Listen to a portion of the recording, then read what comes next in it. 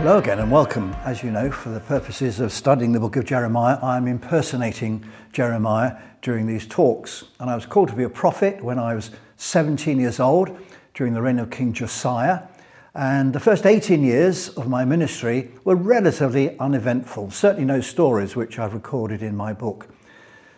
But when King Jehoiakim came to the throne, there was a real change in the weather as far as my experiences were concerned. Everything started to go wrong. You may remember that I went to preach in the temple and I was put on trial for my life. Then I bought a linen belt, which I left out in the weather, and it was ruined, and that was a prophetic sign about what was going to happen to Judah.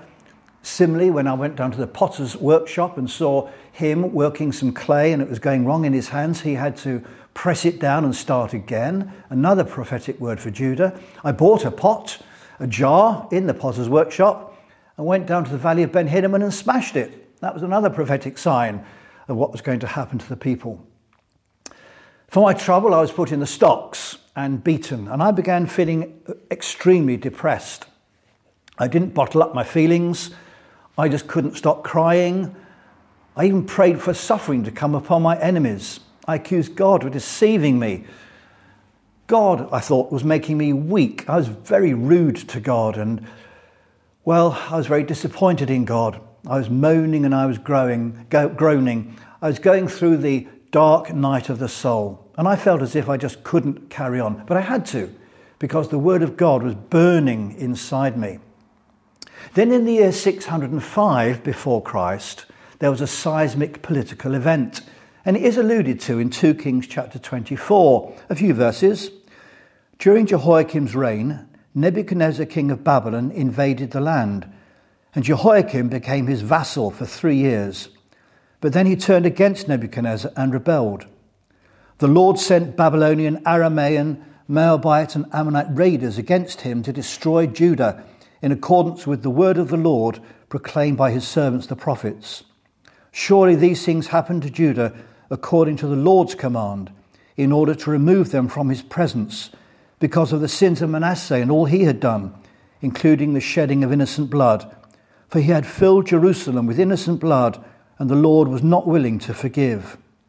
The king of Egypt did not march out from his own country again, because the king of Babylon had taken all his territory from the Wadi of Egypt to the river Euphrates. This momentous political event is known in history as the Battle of Carchemish. And it was a huge confrontation between the Babylonians and the Egyptians, and the Babylonians came out on top. And Jehoiakim now became a vassal or a servant of the king of Babylon, Nebuchadnezzar. Nebuchadnezzar took a few people into exile to punish Judah for its rebellion. And one of those hostages was Daniel, whom you'll have heard of. And some treasure was taken from the temple as well. I was about 40 years old when this first part of the exile started taking place. And the people were being exiled and the country was being defeated because of their disobedience to the Lord. The Lord was permitting this to teach them a lesson that they must be loyal to the Lord. And then I thought of a minority group within my country. Within Judah, there was a group of people, not many of them, called Rechabites. Now, the Rechabites had an ancestor called Jehonadab, and he had been a friend of the King Jehu. King Jehu was the king who got fined for driving his chariot too fast. And for 200 years, the family of Jehonadab had followed his example and his instructions, and they still were. Now, these people were called Rechabites. And they lived in a very old-fashioned way, a bit like the Amish in America, who don't use cars or computers or any modern developments. The Rechabites wouldn't accept living in towns. They wouldn't build houses, they wouldn't farm any land, they wouldn't keep vineyards, and they didn't drink any wine. They were teetotalers. They looked back on the wilderness wanderings with Moses, those 40 years, as a golden age, a time to be retained. And they wanted to bring back that form of life. So although they were living in Canaan and everybody else was living in towns and cities, the Rechabites were nomads. They refused to settle down. Let me read to you chapter 35 of my book. This is the word that came to Jeremiah from the Lord during the reign of Jehoiakim, son of Josiah, king of Judah. Go to the Rechabite family and invite them to come to one of the side rooms of the house of the Lord and give them wine to drink. So I went to get Jazaniah, son of Jeremiah, the son of Habizaniah, and his brothers and all his sisters, the whole family of the Rechabites. I brought them into the house of the Lord, into the room of the sons of Hanan, son of Igdaliah, the man of God. It was next to the room of the officials, which was over that of Messiah, son of Shallum, the doorkeeper. Then I set bowls full of wine and some cups before the Rechabites and said to them, "Drink some wine." But they replied, "We do not drink wine, because our forefather Jehonadab, son of Rechab, gave us this command. Neither you nor your descendants must ever drink wine. Also, you must never build houses, sow seed, or plant vineyards. You must never have any of these things, but must always live in tents. Then you will live a long time in the land where you are nomads. We have obeyed everything our forefather Jehonadab, son of Rechab, commanded us. Neither we nor our wives nor our sons and daughters have ever drunk wine or built houses to live in or had vineyards, fields or crops. We have lived in tents and have fully obeyed everything our forefather Jehonadab commanded us. But when Nebuchadnezzar, king of Babylon, invaded this land, we said, 'Come, we must go to Jerusalem to escape the Babylonians and Aramaean armies.' So we have remained in Jerusalem." And I realized that these Rechabites had been loyal to their ancestor for 200 years, but the people of Judah couldn't be loyal to the Lord for 2 minutes. After all, these Rechabites weren't farmers, they weren't building houses, they weren't drinking wine, they were keeping all these commandments. Had these commands come from God? No. Had they come from a prophet? No. Had they come from the law of Moses? No. They had merely come from an ancestor, and they were still loyal to his teachings. But the people of Judah were not loyal to Yahweh, not loyal to the Lord. Now Moses had said, "Remember to obey all my commands." Samuel had said, "To obey is better than sacrifice." But the one thing my people would not do was to obey the Lord. What was God going to do about his people who were so disobedient? And then I remembered the clay. You remember when I went down to the potter's house and he was moulding the clay and it kept going wrong and he squashed it down and started afresh? I realized that the Lord was going to do something completely new. And this new thing was to establish a new covenant with his people. And I'm going to read from chapter 31, verse 31 from my book. "The days are coming, declares the Lord, when I will make a new covenant with the people of Israel and with the people of Judah. It will not be like the covenant I made with their ancestors when I took them by the hand to lead them out of Egypt, because they broke my covenant, though I was a husband to them, declares the Lord." Just note that word husband. We'll come back to it. "This is the covenant that I will make with the people of Israel after that time, declares the Lord. I will put my law in their minds and write it on their hearts. I will be their God, and they will be my people. No longer will they teach their neighbor or say to one another, 'Know the Lord,' because they will all know me, from the least of them to the greatest, declares the Lord. For I will forgive their wickedness and will remember their sins no more." I'm rather pleased to know that that is the longest Old Testament passage which is quoted in the New Testament. It's in Hebrews chapter 8. At my call, I was told I was going to do a little bit of building and planting. And at last, after years and years of breaking down and condemning the people, at last I was able to teach them something positive. The Lord was going to enter into a new covenant with his people. Now, if there's a new covenant, there must have been an old covenant. What then was the old covenant? Well, the word covenant means an alliance or an agreement or a treaty, a pact, or the image that is most often used in the Old Testament and the New is the image of a marriage. Two parties come together I will do this and you will do that, and they agree with one another in a covenant. And that happened in 1969 when a woman called Rachel was asked, will you take this man to be your awful wedded husband? And foolishly she said yes, for better or for worse, for richer, for poorer, in sickness and in health, to love and to cherish, till death us do part. And then she said the longest word in the longest sentence in the English language, I will. It goes on for the rest of your life. A marriage where two people enter into a covenant together in agreement. They establish a pact or an alliance with one another. Now, the old covenant took place back in the book of Exodus.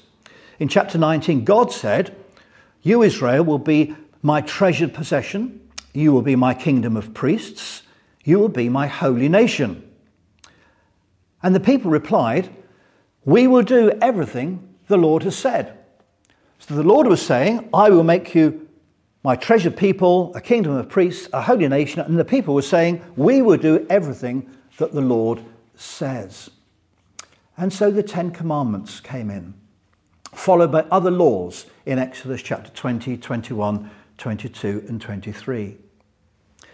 Now, if I were to ask you which is the most central or significant chapter in the Old Testament, I wonder which one you would choose. A good case can be made out for chapter 24 of the book of Exodus, because it's in that chapter that Moses established the Old Covenant. He built an altar.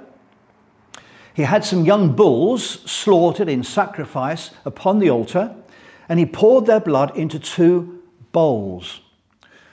With one of these bowls, he took the blood and he sprinkled the blood over the altar, demonstrating that the Lord was a party to this covenant. And the Lord was promising to make Israel his treasured possession, his kingdom of priests, and a holy nation.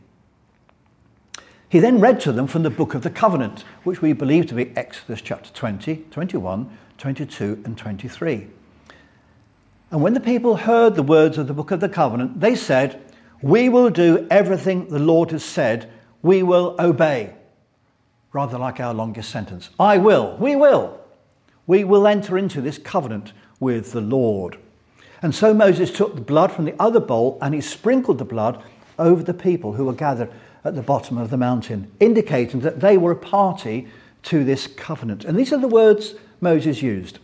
This is the blood of the covenant that the Lord has made with you in accordance with all these words.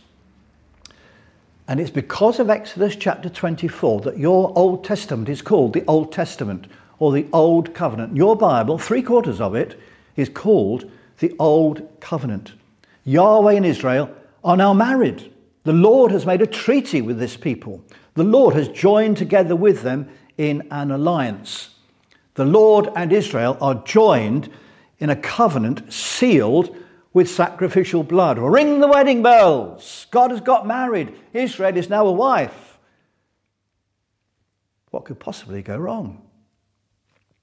Within 8 chapters of chapter 24 in Exodus, Israel was worshipping a golden bullock, the golden calf. They were disobedient. They were rebellious. They were committing spiritual adultery. They were sinning against the Lord. They had said, we will do everything the Lord has said. We will obey. The reality was, we will do nothing the Lord has said. We will not obey.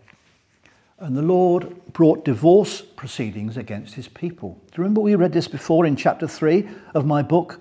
During the reign of King Josiah, the Lord said to me, have you seen what faithless Israel has done? She has gone up on every high hill and under every spreading tree and has committed adultery there. I thought that after she had done all this, she would return to me, but she did not. And her unfaithful sister Judah saw it. I gave faithless Israel her certificate of divorce and sent her away because of all her adulteries. Yet I saw that her unfaithful sister Judah had no fear. She also went out and committed adultery. Faithless Israel is more righteous than unfaithful Judah, says the Lord. The Lord decided to bring that covenant to a close. And when I'm talking about the Rechabites and how obedient they had been to their ancestor Jehonadab, I realized that Judah would never obey God unless a new covenant was entered into. That the Holy Spirit revealed to me that a new covenant needed to be established. And we read about it in chapter 31 of my book. In verse 33 there, God said he will put his laws in their minds and in their hearts. Why in their minds and in their hearts? In their minds, so that they would know the will of God, and in their hearts, so that they would want to do it. God said everyone in this covenant will know the Lord, not just special people, not just kings and priests and prophets and occasional people filled with the Holy Spirit, but everyone in this covenant would personally know the Lord. And then in verse 34, everyone's sins will be forgiven. I will forgive their wickedness and will remember their sin no more. Now, it doesn't actually say that God will forget their sins. That kind of language is a little careless. It says that God will choose not to remember their sins. You know that Rome is the capital of Italy. You know that water is made up of H2O. But those thoughts were deep in your semi-conscious until I brought them to your consciousness when I mentioned them to you. God chooses not to remember our sins. God chooses not to call to the top of his mind, if you like, what we have done wrong, which has offended him. Now, when Moses established that old covenant, he was the mediator of that covenant. And he used the words, "This is the blood of the covenant that the Lord has made with you." Those words rang a bell with you when you heard them. You may not have known they came from Exodus chapter 24. It probably made you think of the Lord's Last Supper, when Jesus, as the mediator of the new covenant, said, "This is my blood of the new covenant, which is poured out for many for the forgiveness of sins." You know how at the Last Supper, the Lord Jesus brought in the new covenant, which was going to be sealed by his blood, bringing a new group of people into covenant relationship with God, bringing a new group of people into a married relationship with the Lord. At the Last Supper and the Easter events, God got married again. The bridegroom is Jesus, the bride is the church, and the best man was John the Baptist. So who then is the church?